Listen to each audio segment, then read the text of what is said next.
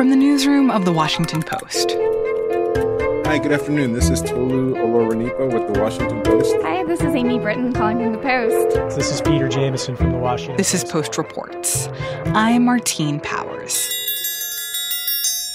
It's Monday, November 16th. Today, will there ever be another stimulus? The national security costs of a messy transition, and COVID tests at home. Over the last few weeks, we've seen tremendous increases in COVID cases, hospitalizations, and lockdowns in many states and cities begin to be discussed or implemented. And yet, for all of this frenetic activity and all of these dangers materializing across the country, Congress is basically doing nothing. And negotiations over another relief package that would help Americans get through what we're seeing are basically at a standstill. My name is Jeff Stein. I'm the White House economics reporter for The Washington Post. It's hard to overstate the potential pain that Americans could face if there isn't a stimulus deal. Not only are 20 million plus people already going without federal unemployment assistance, another 13 million or so people will lose all unemployment benefits if they're gig workers or contractors. There's also the base benefits that people get on unemployment, their state benefits. Those will end by the end of the year for many people. And then there's an eviction moratorium that's protecting millions of renters. That's going to expire. And we're looking at, in particular sectors of the economy, severe pain without government support. 1 million travel jobs are at stake. The number that I tell friends and family that I find so shocking is 40% of restaurants say they face closure by the end of February without federal support. 40%. Wow. I mean, think about your favorite 10 restaurants. Imagine 4 of them going out of business and all of their wait staff, all of their kitchen workers, cashiers, all of them going home without unemployment benefits and without their jobs. So it's a very, very scary moment. And it's not a controversial thing at this point to say that more federal support is likely necessary. This is something Republicans and Democrats agree on, but they haven't aligned on how to do it yet. And before we talk about why they can't figure out a way to agree, I do think it's also worth talking about the fact that the stimulus bill also has effects on the pandemic itself and the rise in infection rates around the country. Like, not just because there could potentially be money for testing and for contact tracing, but because as you have local and state leaders deciding whether or not to put their communities on lockdown again, the only way that's feasible is if there will be money to help people who will lose their income as a result. And if there's no money to help those people get through a lockdown, then it gets a lot harder to put those lockdowns in place, and the virus continues to spread. It's a really great point, and it brings to mind a healthcare worker I spoke with months ago, sort of closer to the beginning of the pandemic, who was able to stay home. This person had a very sick mother and had a lot of pre-existing conditions and, was acutely vulnerable to COVID. And that person was able to stay home because of the federal unemployment benefits. But without those, they might have to go into work. And as a result, put not only themselves, but their family at risk. And that's a really scary prospect. And the alternative for them not to be able to pay rent or eat is obviously not a feasible alternative either. And I think people are starting to understand that the lack of continued government support is part of the reason why we're seeing these growing infection rates now. Ron Klain, who is now President-elect Biden's new chief of staff, he was on Meet the Press on Sunday, and he was asked about this same idea. You've heard Dr. Ostrom, every expert has said, we might have to have a temporary shutdown, but we can't do it if you're not going to basically pay these people not to open their businesses. Can't do that without Congress agreeing to something. How urgently do you think House Democrats, Senate Republicans, they're at loggerheads? Do you take what you can get now, or do you support Speaker Pelosi holding out? Well, the president-elect had a conversation with Speaker Pelosi and Leader Schumer on Friday, and they talked about the need to get urgent action. I mean, we need action during the lame duck. There's a lot of things that are going to have to wait until Joe Biden is president, but this is not one of them. So if you say that both Republicans and Democrats recognize the magnitude of the needs here, then why is it that it seems so impossible for them to get on the same page with passing some kind of bill? President Trump and the White House took a very long time to ramp up discussions for a second stimulus deal. And then with the election approaching, the politics became very challenging. There were some Democrats who thought, why are we going to give Trump the ability to, put his name on checks to 80 million Americans right before the election? A lot of Democrats deny that. They said that they were holding out for a better deal. We'll see what happens in the next few months. This is complicated by the fact that there's 2 races right now for control of the Senate happening in Georgia. There's a lot of people who think Mitch McConnell will be more likely to get a deal. So the Georgia Republican Senate candidates can say, look, the Republican Senate is serious about providing economic support to the American people. My sources in the White House, somewhat staggeringly, have acknowledged that the White House is now taking a back seat and sort of not expected to even propose something else on the stimulus. It sort of suggests that Trump's interest in the stimulus all along has been in large part politically motivated. Maybe I'm not saying that they wouldn't sign anything, but the fact that Trump is sort of backtracking on his consistent advocacy for a stimulus package is worrisome, I think, for a lot of people. And when we talked about this last, which was before the election, you had projected that something like this could happen if Trump lost, that any incentive there was for him to try to get through a stimulus bill after the election would basically evaporate. But it seems like what you're saying is that the one saving grace here is that if control of the Senate is still in play, and if there's going to be this very high-profile couple of runoffs in Georgia in January, that is a thing that Senate Republicans could be serious about in terms of trying to pass something before then. Yeah, this could be a chance for Republicans to put their money where their mouth is. Mitch McConnell has passed a couple different stimulus proposals, including one, over $500 billion. I think another one was about $1 trillion. And a lot of conservatives think that even though Republicans voted for that, they did that knowing Pelosi would reject it. And it remains to be seen whether the right flank in particular of the Republican caucus would support even a $500 billion bill. This could force them to show what their cards really are. People will remember, of course, that during the Obama years, the conservative wing of the Republican Party made a ton of noise about the deficit and debt. The deficit and debt, with Trump leaving office, are higher than they've ever been. And without Trump brushing aside Republican concerns about the deficit, does that mean Ted Cruz and other conservatives like that come back out of the woodwork and say, we need to get serious about the deficit now, with Biden coming in? That's going to be a clue, not just about the current stimulus, but about, whether Biden and what Congress does to propel us out of this economic malaise we're in throughout the rest of his administration. But the one thing is that Biden is a former member of the Senate. He has this history of being a negotiator. He has a relationship with Senate Majority Leader Mitch McConnell. So do we expect that he would be able to pull on some levers that haven't been pulled on yet in terms of actually executing something? There does appear to be a degree of personal comity. There's a relationship there that Biden and McConnell have a mutual respect for each other. People in the Obama White House will note that, McConnell and Obama really didn't get along. Most congressional Republicans did not get along with Obama, but the Biden-McConnell relationship was quite good during, the 8 years of Obama. And when there was a crisis that needed to be negotiated with Congress, the Obama people tended to send Joe.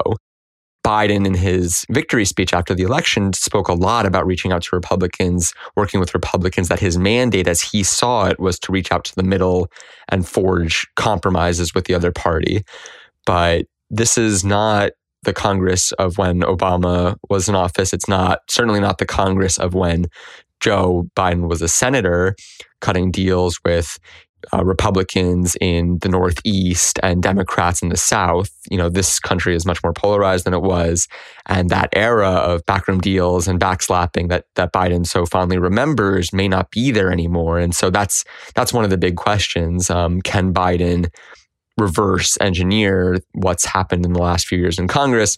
I think it's going to be really hard.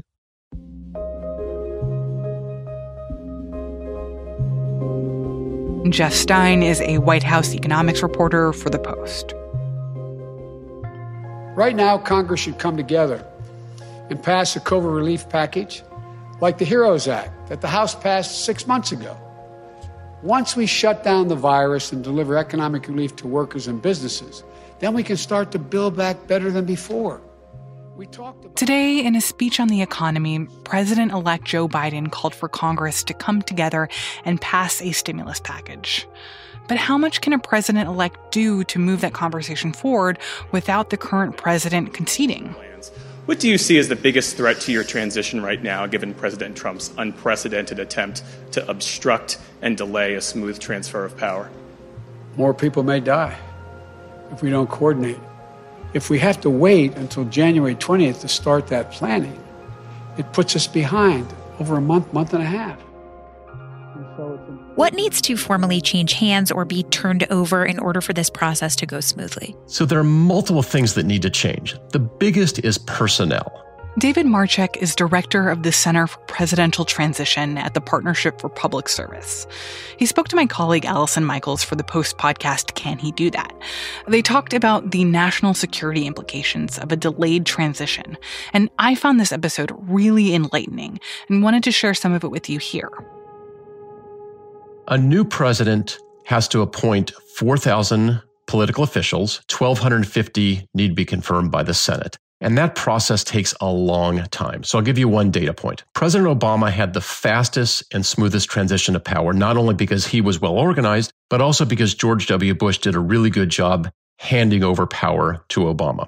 Of the 1,250 Senate confirmed positions, at day 100, Obama only had 69 confirmed. 69. And by the end of the full year, he had less than a third of all the positions confirmed. So it takes a long time to staff a government. We're now in a pandemic. We have a deep economic crisis. We have a social crisis. And we have a political crisis. And so should Vice President Biden win, he needs to hit the ground running on day one. One thing an incoming president needs is knowledge about the national security threats facing this country. Are there circumstances where a president might not receive the intelligence he needs, or are there safeguards to ensure that he does? So the law does outline a whole set of requirements for national security-related issues in a transition, including access to intelligence agencies. The access to security clearances pre-election is really important. That way, should there be a change in administration, the day after the election, typically the challenger will send 300, 400, 500 people into the agencies. And that includes sending people with security clearances into the national security agencies. It's been an area of nonpartisanship. It's an area where people take continuity of power very, very seriously. And elections are tough, but transitions traditionally are executed clearly and in a nonpartisan manner. Obviously, you go back to FDR, and when he died, Harry Truman took over. Harry Truman was kept totally in the dark. And about 100 days after Truman took office, he made the fateful decision to drop a nuclear bomb on Japan to end the war. And so when Truman left office, he tried to get both Eisenhower and Stevenson to think about transition planning, to meet with him, to start the process, because Truman felt like Roosevelt kept him in the dark, and he didn't want the next president to be kept in the dark the same way. And so that led to a whole series of discussions, which led to the legislation in 1963. And how has that legislation since evolved? So the legislation has been improved 3 or 4 times. For example, after the disputed election in 2000 between Bush v. Gore, that transition was shortened from 75 days to around 37 days. And the decision was made that the challenger at the time, George W. Bush, would not benefit from all the transition services. So Congress passed legislation after that disputed election that basically mandated that the challenger in a disputed election should benefit from all those services. Another example is post 9/11. George W. Bush came into office. He had a shortened transition. And 8 months later, obviously 2 planes hit the Twin Towers. The 9/11 Commission report, when they did their autopsy on what happened on 9/11, found that Bush didn't have all his people in place. And one of the reasons he didn't have all his people in place was because those people didn't have security clearances. And so they mandated that the FBI grant security clearances to challengers' campaigns even before the election.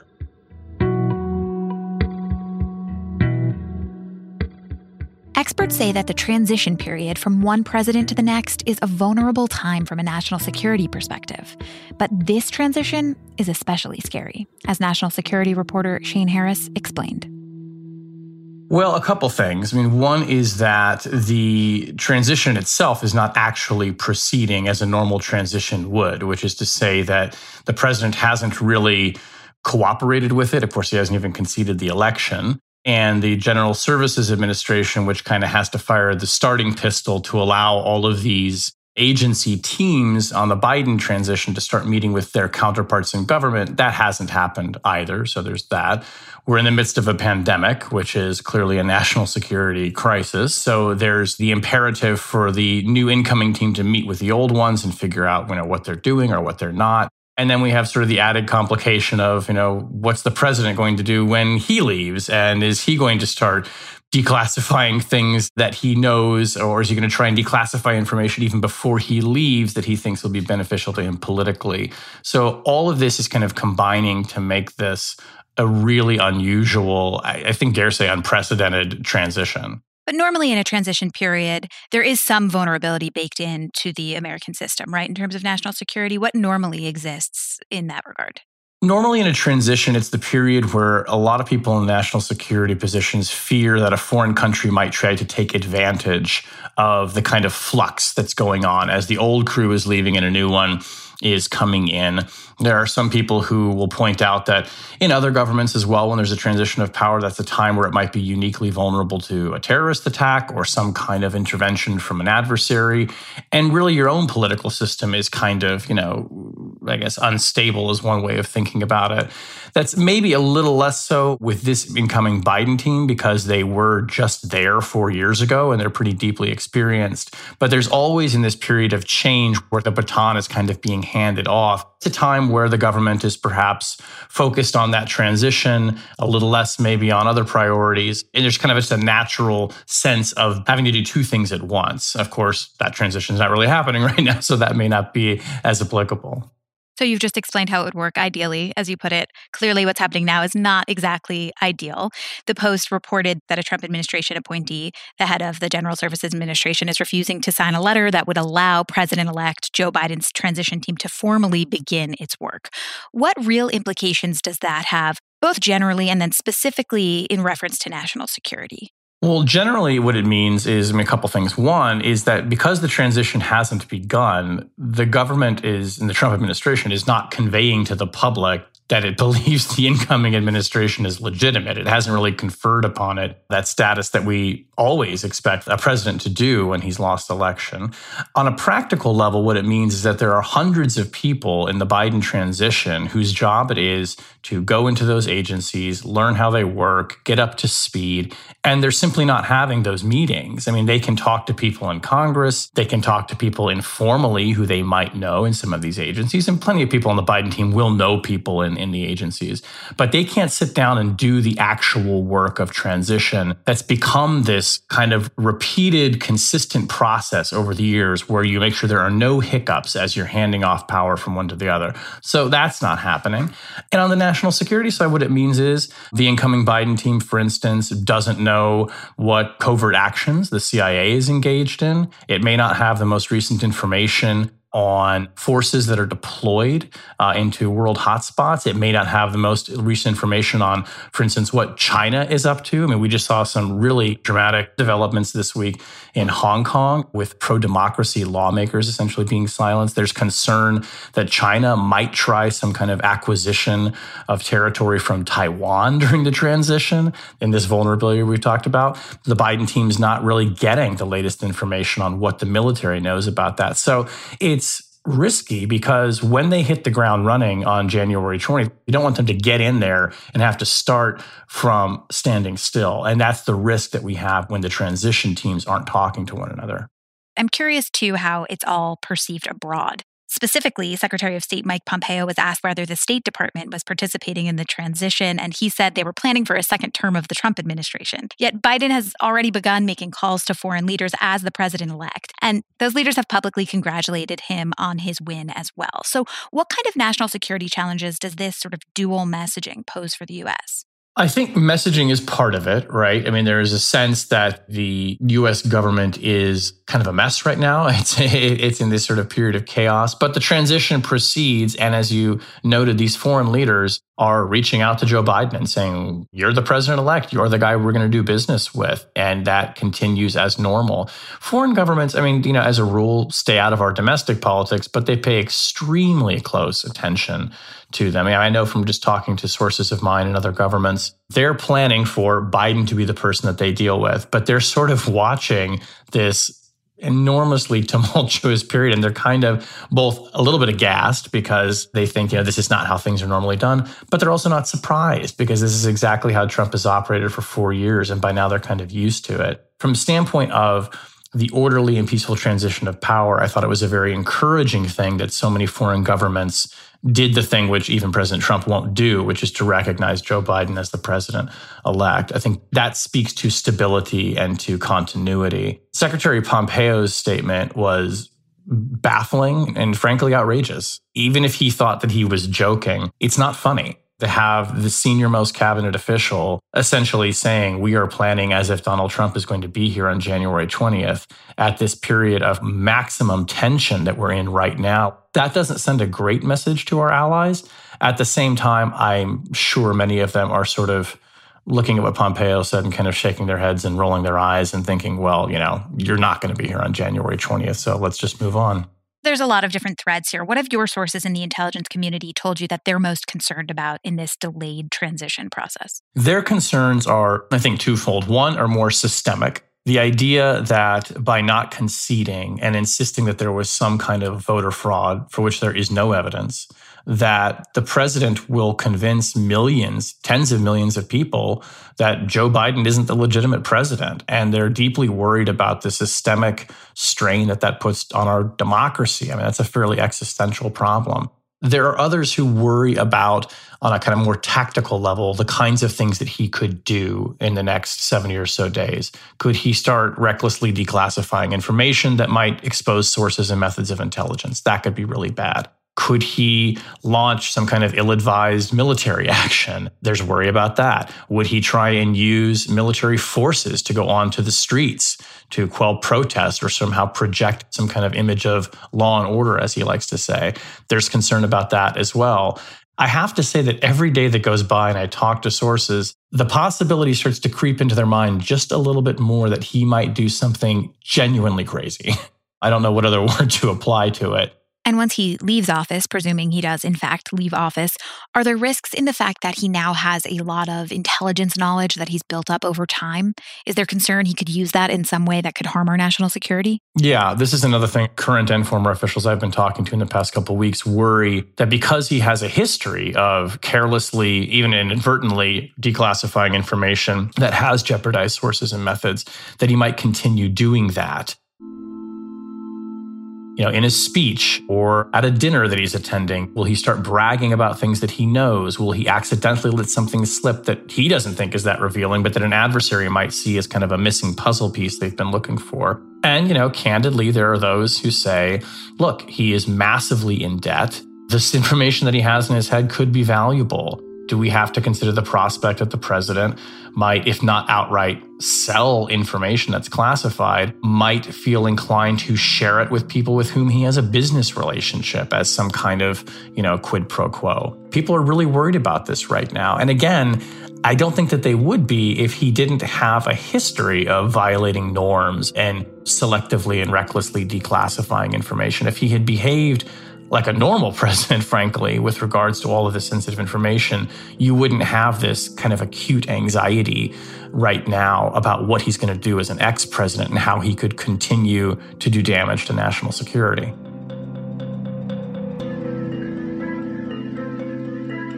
Shane Harris is a national security reporter for The Post. He was speaking with Allison Michaels, the host of Can He Do That? It's a podcast here at The Post that explores the powers and limitations of the presidency. To listen to more from them, find a link in our show notes today, or subscribe to Can He Do That on your podcast app.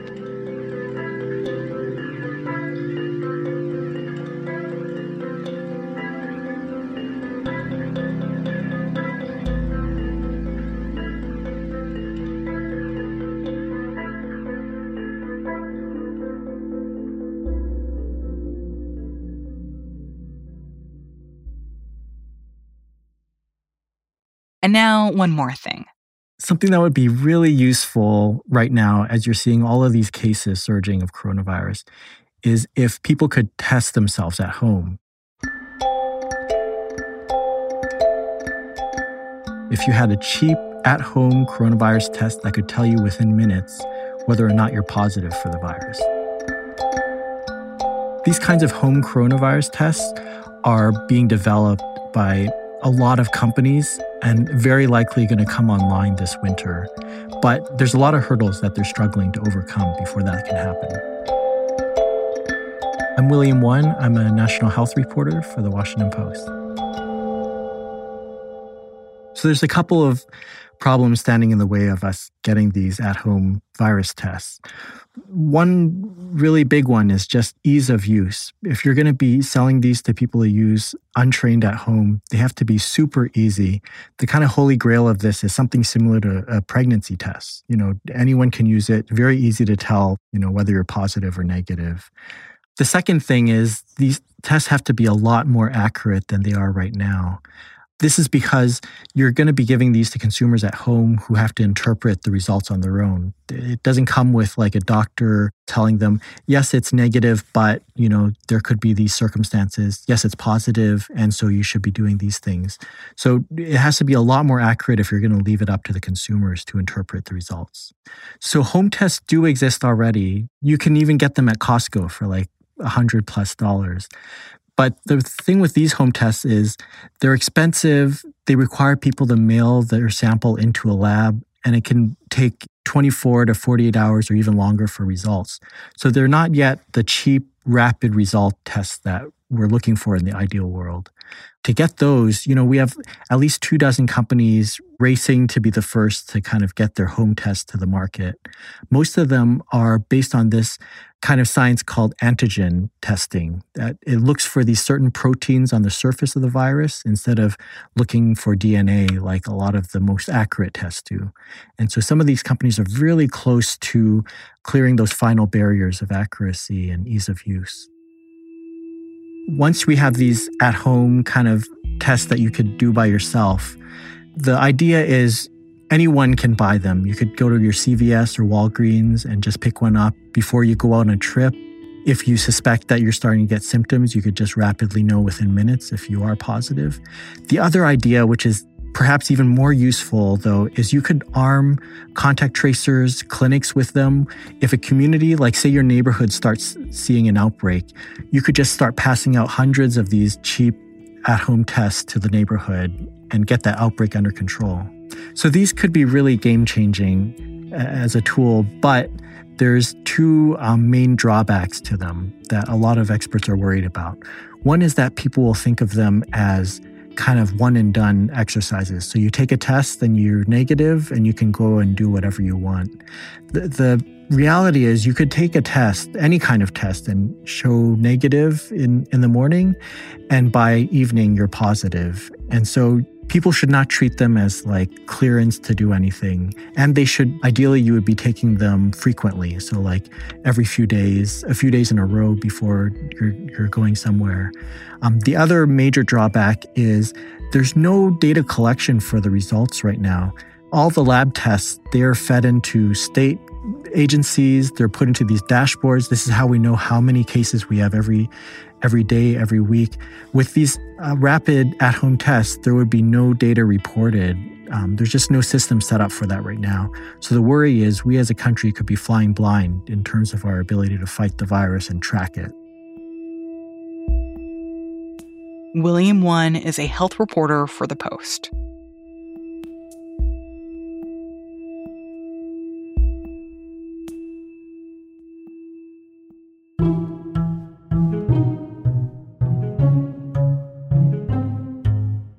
that's it for Post Reports. Thanks for listening. If you rely on Post Reports to get your news, you can support us by subscribing to The Washington Post. We have a special offer just for our listeners. You can get digital access to the Post for a whole year at postreports.com/offer. We'll link to that in our show notes and at postreports.com. I'm Martine Powers. We'll be back tomorrow with more stories from The Washington Post.